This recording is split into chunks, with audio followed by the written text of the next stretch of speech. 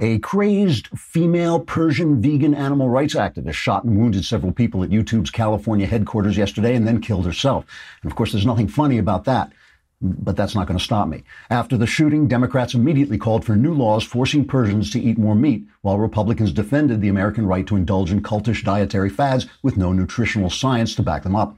Dianne Feinstein told reporters, quote, "Only in America do we have Persians running around without enough beefsteak in their bellies to keep them from becoming homicidal," unquote. While Republican Mike Lee said, quote, "When our founders wrote the Constitution, they foresaw that there might one day come a time when crazed females might indulge in idiotic diets that just make them want to kill, unquote." Meanwhile, CNN covered the story by interviewing several children who had been traumatized by watching the incident on CNN. Alison Camerota announced, quote, "These are the young people who will save our country," while the young people wept hysterically and tried to hurl themselves out the studio window to avoid being used to push the network's political agenda. The last word went to Donald Trump, who tweeted, quote, "My thoughts and prayers are with our wonderful ranchers who supply so much great American beef to so many terrific American restaurants," unquote. Everyone agreed that the YouTube incident provided a welcome relief from talking about guns. Trigger warning, I'm Andrew Klavan. This is The Andrew Klavan Show. I feel hunky-dunky, life is tickety-boo. Birds are winging, also singing hunky-dunky-doo. Ship-shape, tipsy-topsy, the world is zippity-zing. It's a wonderful day, hurrah, hooray! It makes me want to sing. Oh, hurrah, hooray! Oh, hooray, hurrah!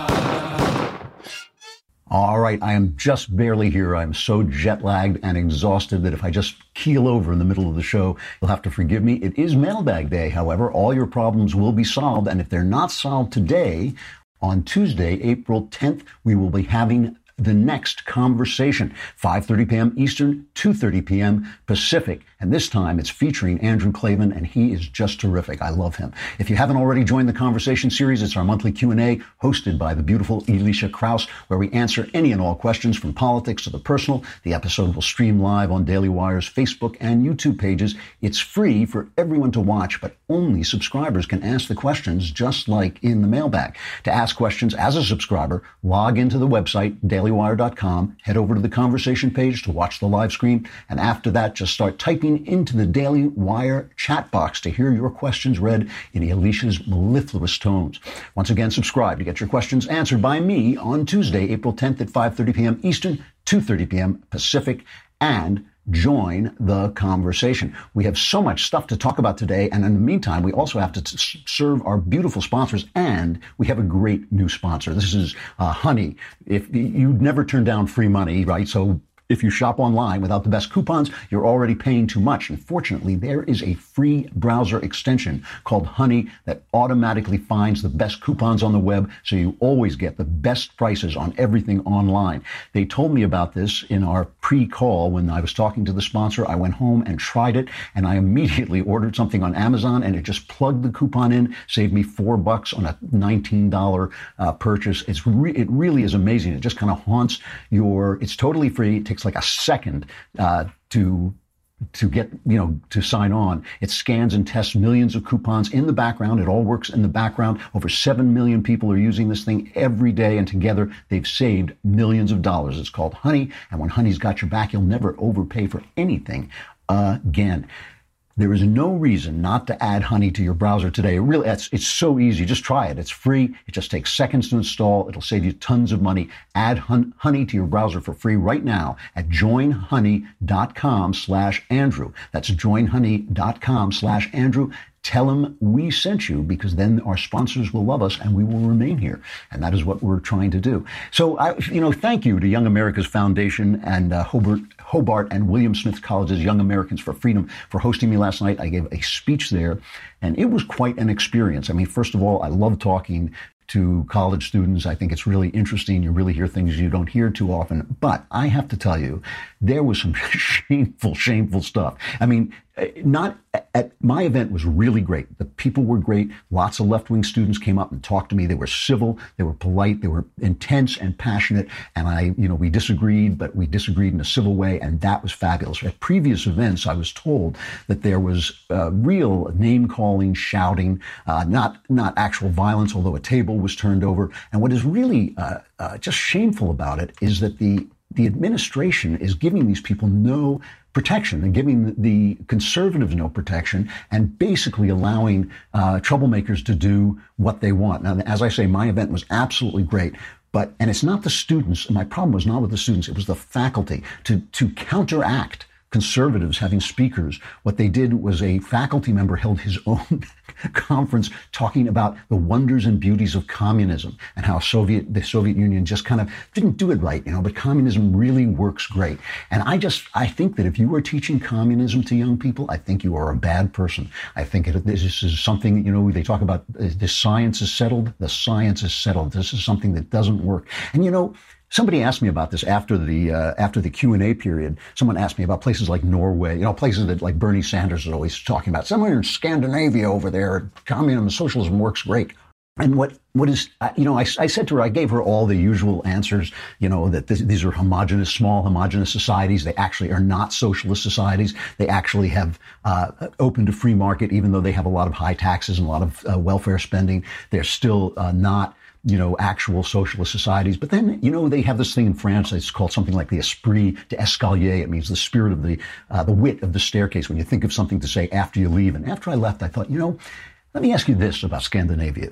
Do they use cell phones? Because then they're living off capitalism. Do they use cars, light bulbs, electricity? All the things that were invented under capitalism, are they using those things? Because in Norway, they invented the paperclip, and that's about it. So they say, well, these people are incredibly happy. Yeah, they're happy because they're living off us, essentially. Plus, they're living off our protection, our military protection that they don't have. I know they don't like to hear that, but that is true. I mean, they are being paid for by the engines of capitalism by us, insofar as we remain a capitalist country. And I just think it's just phony to teach these kids this stuff. And the other thing that really bugged me, and again, the kids themselves were lovely, and I'm not knocking them, but they have been trained to look at everything through the lens of race, and they do not understand, and it's hard to, I said to them, they were shocked. I mean, you could see in their faces, I said to them, not one of you is going to ever be stopped from doing anything you want to do because of race. I said, you're going to your generation is going to colonize the moon. The last thing you should be thinking about is race, but they think about everything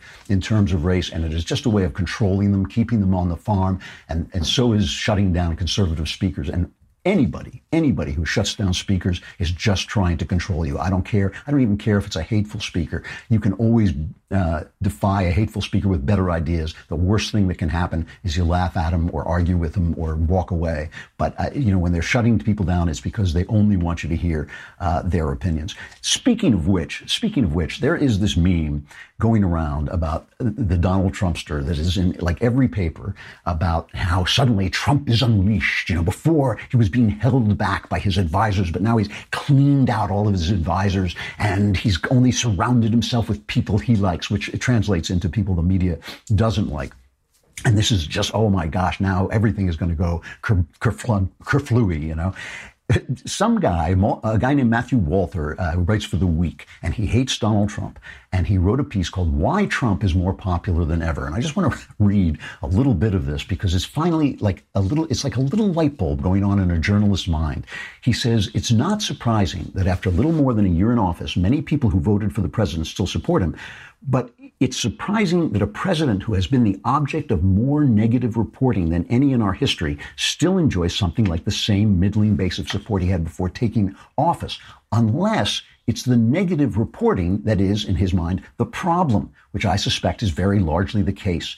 You can only ask, in other words, he's saying that the hysterical anti-Trump reporting is making Trump more popular. Drudge had him at 51%. I think that must be Rasmussen. He's usually seen around 42 or 46, somewhere in there. But still, his popularity is going up. So this guy says, you can only ask adults to participate in the fiction that a retweet of a wrestling gif is a credible threat of violence against some nerd reporters at a cable station, or delight in what you hope will be the failure of American trade policy before they decide to tune you out. Very largely, this had already happened by Inauguration Day. By now, the work of MSNBC and the New York Times and PolitiFact is complete. Millions of Americans do not know the difference between what is true and what is false and have decided that they do not much care. There was, I like fondly to imagine, a different course that might have been taken here. It is just possible, I suppose, that members of my profession, journalism, could have exercised their reasoning faculties to decide what in the administration was good and what was bad. We chose not to exercise this responsibility. So this meme is going around. It was in both the New York Times and the Wall Street Journal today. Here's Trump. He's talking and he says he'd like to pull our troops out of Syria because ISIS has been largely cleaned up. So here is Trump saying that to a reporter. I want to get out. I want to bring our troops back home. I want to start rebuilding our nation. We will have, as of 3 months ago, $7 trillion in the Middle East over the last 17 years. Nothing out of it. Nothing. So here's the New York Times reporting on this. On foreign policy, President Trump reverts to candidate Trump. Now, you could translate that into non-Timesian English to say President Trump is trying to uphold his promises as a candidate, because what he's doing is he's fulfilling his America First agenda, pulling us out of foreign wars he thinks are done, and he thinks we're not getting out of them. But this is the New York Times. President Trump has been commander-in-chief for 14 months, but to an uncanny degree, he still sounds like the armchair statesman who ran for the White House in 2016, far from learning on the job or modifying his views to fit the imperatives of America's global role, as did so many of his predecessors. Mr. Trump is falling back on the familiar mix of belligerence and isolationism that fueled his America First campaign. So by being who he said he was, he is doing something terrible. And yet he sounds very much like another president I used to know who sounded a little bit like this. This is cut number 5. American workers built this country. And now we need American workers to rebuild this country. That's what we need.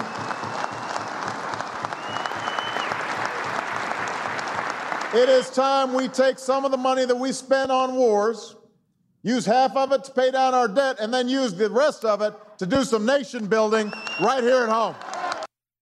Hey, if you're looking at me and saying this guy looks like he has not slept in days, it's because I have not slept in days. And one of the things is I'm missing my Boll and Branch sheets. When I'm at home, I can lie awake on my Boll and Branch sheets and not sleep. And I'm so incredibly comfortable. We're here in hotels. I'm just lying there uncomfortable, totally uncomfortable. But Boll and Branch, you don't need to spend a fortune to get the rest or the comfort that you need. Great sleep starts with the right sheets, and great lying awake also starts with the right sheets, and they're more affordable than you think with Boll and Branch.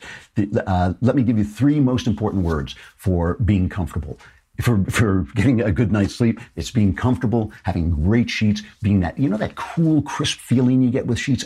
That's what makes the difference. What makes Boll and Branch unique is that each sheet is crafted from 100% organic cotton. And that means Boll and Branch sheets not only feel incredible, but they also look amazing. And since Boll and Branch sells exclusively online, you don't pay that expensive retail markup. You're getting twice the quality for half the price.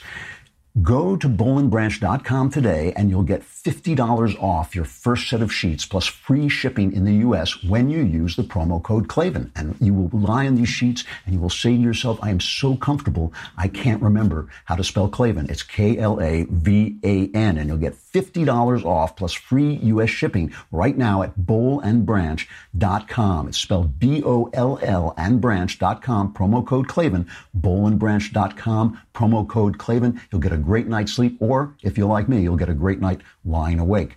All right, so that was Obama saying the same thing. It's time to come home. It's time to help the American workers. And the reason we were in Syria, lest we forget, is because Obama pulled out of Iraq, because Obama let the Syrian civil war go on without doing anything. And Obama basically, remember, said ISIS, it's the JV team. We don't have to fight ISIS. It's no big deal. And they set the entire Middle East on fire. So how did the New York Times cover Obama pulling out of Iraq? President Obama, listen to this. This is from 2011.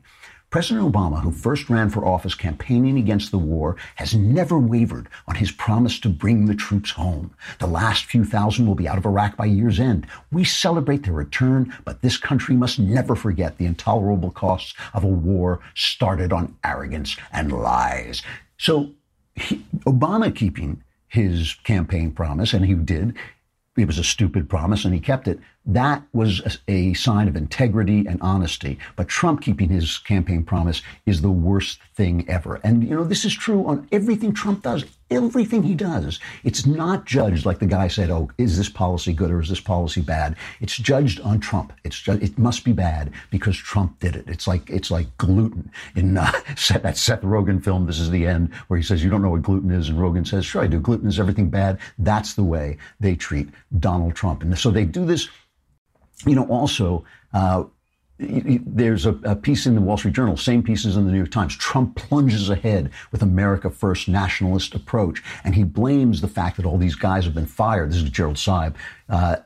He blames the fact that all the guys were fired and that not enough is getting done in the Senate, in Congress. And by the way, I don't want to get too deep into the political weeds about this, but Mitch McConnell is to blame for a lot of stuff that's going on because he is slow walking everything. He is playing it so safe that nothing gets done. And Trump decides, well, I don't need to negotiate. I don't need to compromise. I don't need to talk to anybody because they're not doing anything anyway. And he goes off on his own. So again, there's this caravan of people heading for the border. And Trump says he's going to call the National Guard and send them in to defend the border. Here's Trump just saying that.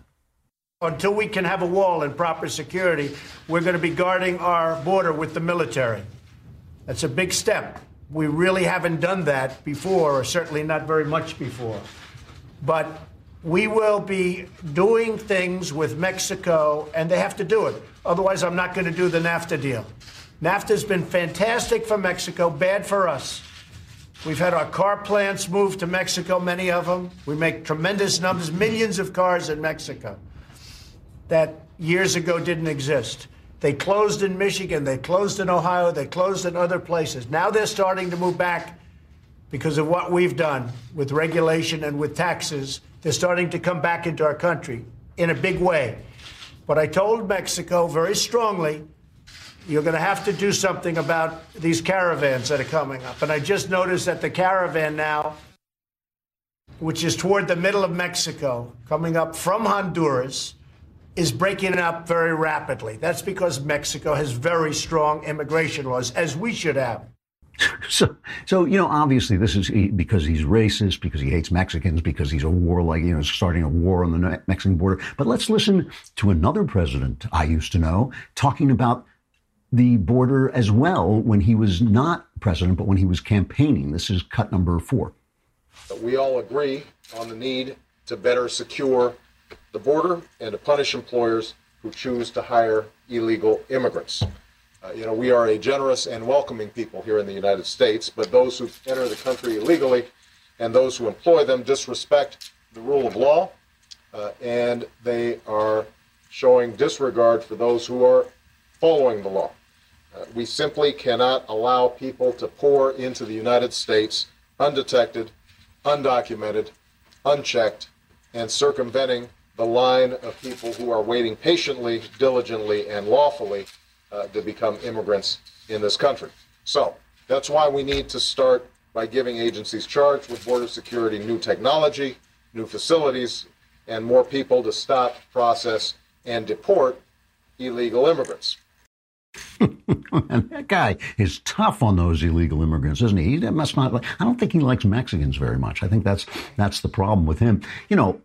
All I'm saying is that Trump is doing what he said he would do, and Obama lied. Obama said he was going to do stuff that he didn't do. He did not stop the border and then blamed us for wanting our borders to be secure. I mean, here, I'll give it to you in a nutshell. I'll give it to you in one clip, okay? Scott Pruitt, EPA guy, right? He is dialing back some of the mileage standards that the Obama administration had. And anything that involves the environment, it must be good, right? Anything Obama did that involved the environment. Listen to the way CBS reports this. I mean, you want to talk about fake news. Listen to the way that CBS reports them dialing back these Obama regulations. And then I'll tell you what the regulations really are. The EPA will announce plans today to reverse Obama-era fuel standards meant to fight air pollution. The move sets up a showdown with environmental groups. The Trump administration is set to roll back one of President Barack Obama's signature policies on the environment. The move comes from the head of the Environmental Protection Agency, that's Scott Pruitt. Today, Pruitt is expected to announce a reversal of tougher Obama-era standards for rules on greenhouse gas emissions and fuel economy. That would set up a showdown with lawmakers and environmental groups. Meanwhile, the White House is reportedly reviewing reports that Pruitt paid a below-market rate to live in a Washington condo tied to an energy industry lobbyist, that is. Chief Brady is at the White House with more. Chip, good morning. Well, good morning. Pruitt says rolling back greenhouse gas emission and fuel economy standards will help not only the car industry, but also consumers. But it's expected to ignite a firestorm of criticism here in Washington. A firestorm of criticism that hasn't happened yet, but they're reporting on the future. But that's not what is so dishonest about that. First, these ethics violations that everybody's coming at Scott Pruitt are completely political. They are completely political. That apartment that he was using, he got it at a market rate. The person who gave it to him did not have any business in front of the EPA at the time. They're talking about his travel expenses, which are less than previous EPA administrator travel expenses. This is a hit job on Pruitt, and I hope the president knows it is, because Pruitt is doing an excellent job dialing back and completely overweening EPA. Secondly, the signature legislation of the Obama era is absolute garbage. This thing, they basically misused a Nixon-Carter era CAFE standards, they call them, corporate average fuel economy standards, that was from back in the 70s when they had gas shortages and people were waiting online for gas. And they misused this to mandate a fleet-wide average of 54.5 miles a gallon, a number they made up completely. In fact, the 0.5 was like a little dig at the car industry. It was just a joke.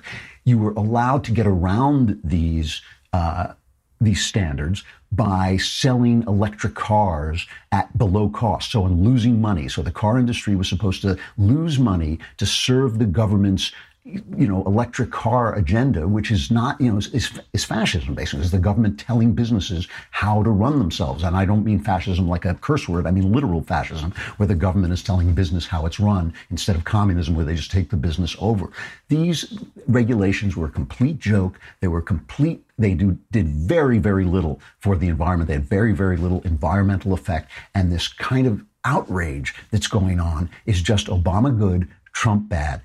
Let me stop here and then I'll wind this up, so we can get to the mailbag. But first, I have to talk about Skillshare. You know I like Skillshare. I have tested it a number of times where I go on. Skillshare is an online learning platform. It has over 18,000 classes in all kinds of things: design, business, technology, and more. And basically, you get experts in their field doing a series of videos that you can watch online that are classes. And you pay one time, and you don't have to, it's not like, in-house, what do they call them, in-app purchases. You just can watch the entire series of classes. I've tested them in writing, which I found really useful. It was stuff, obviously, I was testing it. It was stuff I obviously knew, but I wish I'd known it earlier. I had to learn it by doing it. It was good to just see somebody telling you online. I tested it with marketing and with doing a podcast when Knowles and I did Another Kingdom. They're really good. They're entertaining, and it's really easy to use.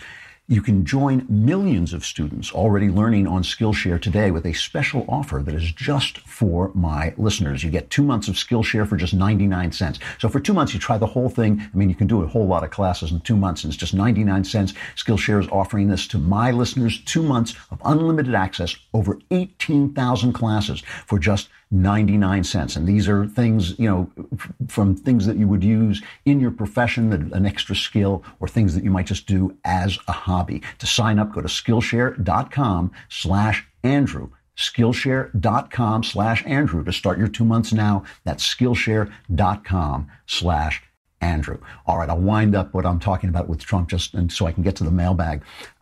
Bobby Jindal, former Louisiana governor, he wrote a piece in the Wall Street Journal that just sums it up. He says, Trump keeps his predecessor's promises. He says, true enough, President Trump has wrapped his policy proposals in harsher rhetoric than his predecessors, and he threatens to go much further than they contemplated. It's also true, however, that many of his actions were previously promised by Democrats and Republicans alike. Now that there's a politician who finally seems to be doing in office what he pledged to do when campaigning, voters can be forgiven for supporting him and for wondering why this makes him or them deplorable. Obama even said he was going to, and so did Hillary, say that she was going to renegotiate NAFTA. That's supposed to be such a shocking thing. Jindal goes on to say the lesson is that rhetoric matters. Establishment politicians have been borrowing nationalist rhetoric to win elections and then maintaining the same old activist foreign policy, free trade, and lax immigration enforcement. They have spent years offering cheap talk with no intention of following through. Now they are shocked that Mr. Trump, an outsider, does not play their sophisticated game. If they believe in a liberal, multilateral world order governed by institutions and rules they see as being threatened by Mr. Trump's ethos of American first, they should make that case, but they should trust voters enough to do it honestly. Basically, the media cannot believe that the voters meant what they said, that Trump meant what they said. And I've talked about Trump's style and how often I don't like his style. I've talked about some of the things he does that I don't like. But this is what he ran on, and this is what he's doing. And it is simply, and so much of it was promised by his predecessors. And either the media knew they were lying or didn't care they were lying because they were Democrats. And so Obama good, Trump bad, that is the reporting. And of course, Trump's popularity will rise if they continue to do that. All right, I got to say goodbye to Facebook and YouTube. Come on over to thedailywire.com. While you're there, subscribe for a lousy $9.99 a month or whatever. Maybe let's call it 10. Oh, we'll call it $10. $10 a month. It's $100 for the whole year, and you get the wonderful Leftist Tears tumbler. I'm traveling without my Leftist Tears tumbler. No Leftist Tears. That's why I look like this. So you can get all that, and you can ask questions in the mailbag. And on April 10th, you can ask questions in the conversation. Come on over.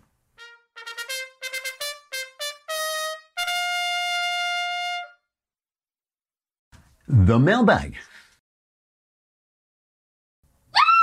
Yeah! You guys are getting slow. All right, from Lucy. Dear Andrew, most brilliant of all pundits anywhere, and author of the one podcast that is essential and indispensable, all true and all on my business card. You are a Christian, and you do understand, I think correctly, that the vast majority of Christians do not wish to be mean to gays. However, what really bothers a lot of us is that according to the gay agenda, children are not entitled to a real mom and a real dad. In other words, we don't care what consenting adults, Christians don't care what consenting adults do in the bedroom. That's between them and God. But when it comes to kids, not only is abortion wrong, but children are absolutely entitled to their own biological, married, or second best adoptive mom and dad. Your opinion? ? First of all, as always, you have to distinguish between gay people and gay activists. I mean, they're entirely two different things. Same thing with black people and black activists, women and feminists. You know, these things are not the same. And that has been, you know, when you talk about how the left controls the narrative, that's the narrative. The narrative is that these are all the same, that the Dan Savage who sells his disgusting anti-God bullying agenda, that he is gay people. And he's not. He's just Dan Savage. But they put him on TV because the ordinary gay guy isn't going on TV. He's doing his job. He's going to work. He's, doing the things that we all do. And I think that is the problem. Obviously, when you're fighting against these activists, you have to fight. I've said this a million times, but these guys who go and sue, who look for some small businessman who will not make a cake for a gay wedding and then sue him out of business, those are bullying thugs. I don't care what they believe. I don't care whether, who they sleep with. That's the thuggishness. That is the thuggishness. And you're absolutely right. Most of the Christians I know at this point, are just like, hey, I may believe it's a sin, but that's your problem. I'm not here to judge your sins. And we are not here to judge other people's sins. That is absolutely true. So all I would say about this is, yes, of course you're right. The best case scenario for a child is a married biological mom and dad. Studies show, I think it's wonderful when people adopt children who need adopting, and when they marry somebody who has a child and take care of that child as if it were their own. But studies show that people do the best they do is when they have a biological mom and dad in the home, staying together. And so yes, that makes divorce when you have young children a real problem, and it makes all kinds of different arrangements that we're supposed to say, all families are alike, all families are loving, all families are the same. It's just not true. And children deserve the best we have, not the second best, not the third best. So of course, you're right about that. But again, this is not something that I think, I'm sure a lot of gay people would agree with you. And those are not the guys they put on television because they are controlling the narrative to sell their agenda. From Scott. Hey, Andrew, assuming the tariffs are not good economic policies, how can the United States pressure China and the EU to drop tariffs on U.S. products? Great show. Thank you, Scott. Boy, that's a complicated question. First of all, I don't understand why steel tariffs that Trump was talking about are supposed to threaten China, which doesn't give us very much of our steel. I mean, a lot of our steel, the people who send us our most steel is Canada. So I'm not sure I understand why those tariffs just seem kind of like wild, things to help our industries. They're supposed to help our industries, but not really things to deal with China. And the thing is, China is a rogue state, and China is a dangerous state. In fact, tomorrow, my friend Ming Ya is going to come on and talk about China. She's really, what did I call her? Ming Ya, Ying Ma. It's terrible. She'll never forgive me. But she will come on and talk about China. And the problem with China is they're trying to establish all the good things that a free market gives you without giving people freedom. And it's dangerous that if that works, I do not think it'll work. I have faith that it won't work. But oppressors and tyrants are infinitely creative, and they may make it work. And that will be a very bad thing. If they have all the benefits of capitalism and free markets without being free, that's going to be a bad thing. I don't think it's going to work ultimately. But they are a rogue state. They steal our technology. They steal things from us, and they really do play unfairly. The best solution that I can think of is something like, I'm not an expert in the Trans-Pacific deal that they were trying to put together, but something like that where we band together with traders in the region, establish rules for fair play, and hold China accountable as a group. This is a global solution because it's global trade. You hold China responsible as a group and punish them as a group instead of starting some kind of trade war that is going to hurt us as much as it hurts them, maybe more. So, that's my take on it. I assume right now that Trump is using tariffs as a negotiating technique. And, so I think you have to wait and see what exactly he's trying to pull here. But I think the only thing we can do is form some kind of trade arrangement and deal with China that way. From Christian, if you could ask Shakespeare one question and be guaranteed an honest answer, what question would you ask him? Well, actually, that's funny. I love Shakespeare. Shakespeare is like at the center of my reading life and my artistic life in every possible way. But I'm not that interested in asking him questions because of what Socrates said about artists, that when artists work, they have some kind of muse who talks to them and makes them create beautiful and wise things, but frequently they're not wise themselves. So you could get one question of Shakespeare and find the guy was a lout or find he didn't know anything. You just never know. But if I had one question to ask him, I would ask him to clear up the story behind the sonnets because they're very mysterious. They hint at homosexual love, and I don't believe from reading Shakespeare that he could have possibly been gay. He may have just been imitating Petrarch and doing that, but I would like to know who the dark lady is. I would like to know all these mysterious things that the sonnet doesn't tell. It tells this wonderful story of the love among two men and a woman. And, I would just like to know what he was talking about. And was it autobiographical at all, or was he just making it up? That would be the one thing I'd actually be interested in hearing. From Leon. Dear Andrew, have you lost any liberal friends due to your conservative views? Have I ever? Yes. If not, what is the best way to keep a meaningful friendship going when I virtually disagree with everything politically my friends bring up? We have been friends for our whole life. I've recently taken the red pill while my friend is in deep with campus leftists. Thanks for the advice. Huge fan of the show. It's a problem. What I can say is I lost most of my liberal friends right after I realized I was a conservative because it was like being a religious convert. I couldn't stop talking. My bad. I could not stop talking about it. I couldn't stop bringing it up. I couldn't stop just with the amazement that everything that was on TV, in the news, on CNN was a lie, and I just wanted to tell everybody. I wanted everybody to know. They didn't want to know so much. And so really, I should have kept my mouth shut a little bit more. It's not that you have to lie.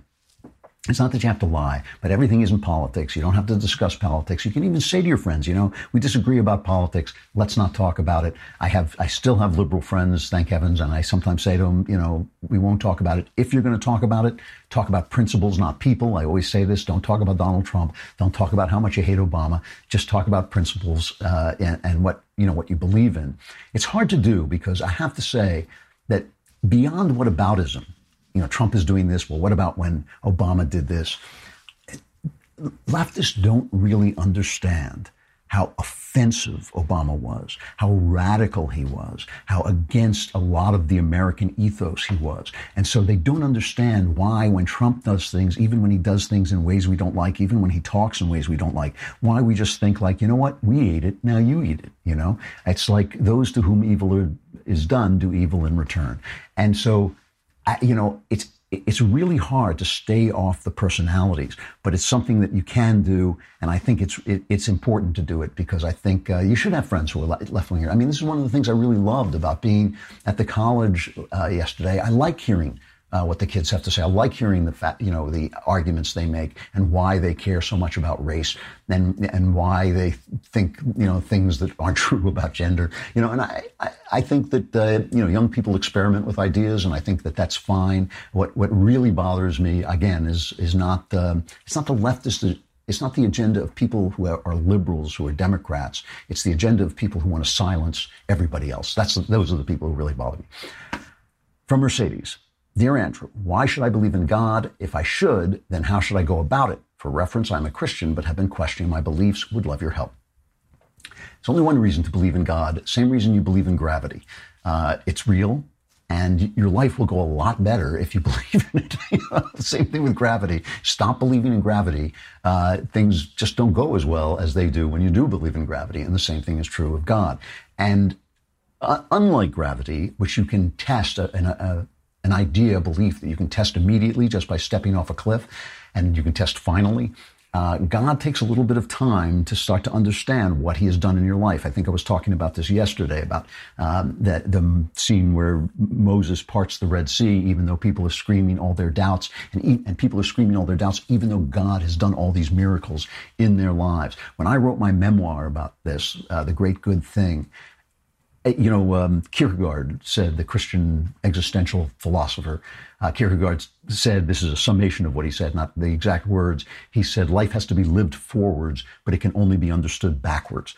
And when I wrote my memoir, The Great Good Thing, I was shocked at how obvious God's presence had been in my life even before I believed in him. I mean, it was comical. It was comical how dense and stupid I had to be to miss him doing what he was doing in my life. That's how different it was to look back on my life with faith and understand that he had been there all along. It was so obvious. So that's the reason. And how do you start? Well, I started with prayer. I think prayer is the best way. I always say, find a place where you can be alone. Find a place where you can talk out loud. Don't try to trick God. Don't try to tell him how pious you are. Don't try to say only the things you think you can say. He already knows it all. Just be as honest and blunt about the things that are bothering you, the things you want in life, the things that trouble you about yourself, the things that trouble you about the world. And you'll see. I mean, one of the reasons I came to faith was after 5 years of praying, my life was transformed, and I think yours will be too. And that's the reason. That's the reason. All right. Another biblical question we have time for. Nathan, I've been listening to your interpretation of the biblical text, and though I agree there is an element of metaphor in things like the days of creation representing a different span of time than the word implies, some of your other claims sound somewhat like the Jeffersonian interpretation. No, I don't think that's fair, but okay. This seems to explain away unbelievable claims and narrows down the scope of the text to only the most literal pieces of historical accounts. Where do you draw the line, and who decides what to take literally and what was meant for hyperbole? First of all, I don't discount the miraculous. I do not discount the miraculous. I do believe in miracles. I don't believe in magic. And I'm a very practiced reader. I've read a lot. As Noel says, I have read all the books. And when I'm confronting something that I believe is conveying truth through mythology or truth through legend, I think I recognize it, so I'm not dismissing things that are miraculous or things that don't happen every day. I'm just looking at stories the way they appear to me. The question of who decides is the great question of Christian history, because of course you have the Reformation when you have the church that says we decide, God guides us, God formed this church, he is running this church.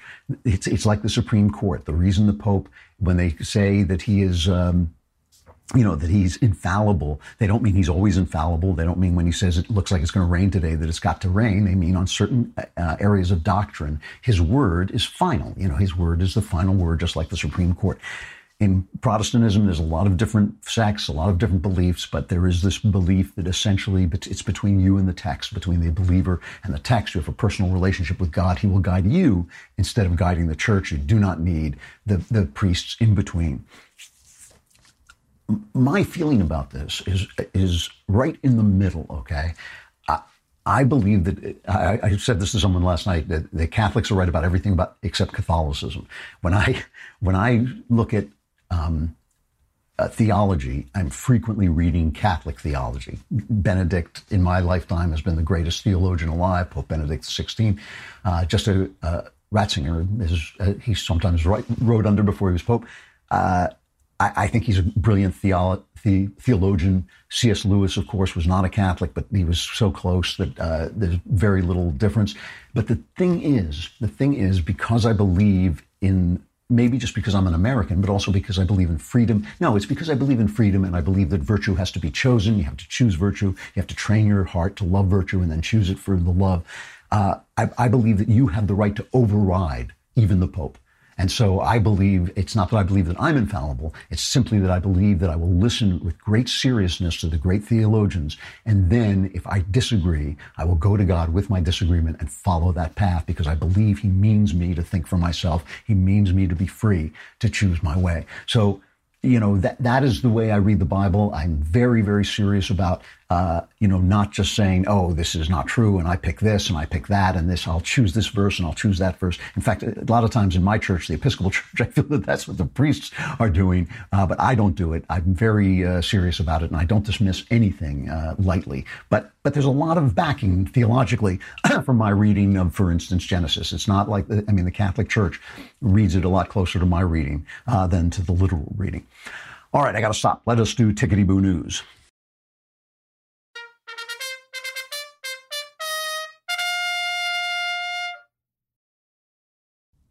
So I just want to finish this thing on the press with this. I don't know if you saw the Sinclair ad, but I just love this for the sheer comedy of it. Sinclair is a conservative, Sinclair Broadcast Group. It's a conservative network of about 200 television stations, 614 channels in 89 U.S. markets, and it's different than everybody else because they're conservative, right? And they kind of support Trump. And so they put out an ad and they asked their news anchors to read the ad. This is an ad for Sinclair News.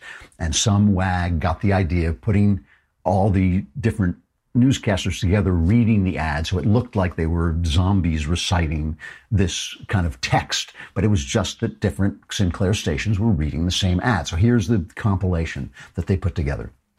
Sharing of biased and false news has become all too common on social media. More alarming, some media outlets publish stories without checking facts first. Unfortunately, some members of the media use their platforms to push their own personal bias and agenda to control exactly what people think, and this is extremely dangerous to our democracy. So basically it's saying there's a lot of fake news out there. Social media promulgates fake news. The other guys use social media to to report their news. We don't. The other guys don't get it right. We do. That's all it was saying. That's the ad. I mean, is there a news station in America that hasn't essentially put forward that ad? Because they're conservative, just like we're talking about with Trump, the media went nuts. Here is a montage of the media going nuts. It's like something out of the movie 1984. George Orwell online, too. Orwelling. Historians will be looking at this and saying the people who spoke out against the erosion of democratic institutions in this time were the ones who were on the right side of history. It's not journalism, it's propaganda. Most of us have heard this kind of thing in, totalitarian regimes where somebody has to repeat what the government says. In this case, it's what the corporation says. There has to be an understanding that this style propaganda has to stop. I spent a lot of time in China, which is a country that has an actual state media, and it rings very familiar. this is the way authoritarian states operate. I mean, what Trump and what now Sinclair is doing is conflating this idea of fake news, which is the purposeful manipulation and fabrication of fact, with stories that they find somehow unflattering. And that is really what's chilling to democracy. And I'm sure they're saying, trust us. We're fair. We're the ones that are honest. Don't believe the others. And that is sort of an echo of President Trump's anti-media messaging. I would just like to say to all of, my fellow broadcasters that you are the biggest bunch of knuckleheads that has ever walked the planet. There are guys who paint the sides of barns for a living who would be better journalists than you are. And that is utterly absurd. First of all, they kept blaming Trump. Trump had nothing to do with it. It was a Sinclair media ad, Sinclair broadcasting ad. These guys are so dopey, so pretentious, so full of themselves that they can't even see what a bunch of dopes they really are. It is just amazing. The only thing about it is it makes life a lot funnier than it would be without them. So Sinclair Broadcasting did an ad. It was Orwellian. It was the end of the world. I hope that, for instance, CNN never does an ad about how their news is an apple, but everybody else is a banana, because that would just be, Orwellian. It would be Brave New World come again. I got to say thank you to the media today for just being the funniest group of morons walking around in America. All right, Ying Ma will come on. She's wonderful on the question of China. She will be here tomorrow. I guess I'll still be in Manhattan. I have no idea where I am anymore, but I seem to still be upright. And if that continues, I'll be back. I'm Andrew Klavan. This is The Andrew Klavan Show. We'll see you tomorrow.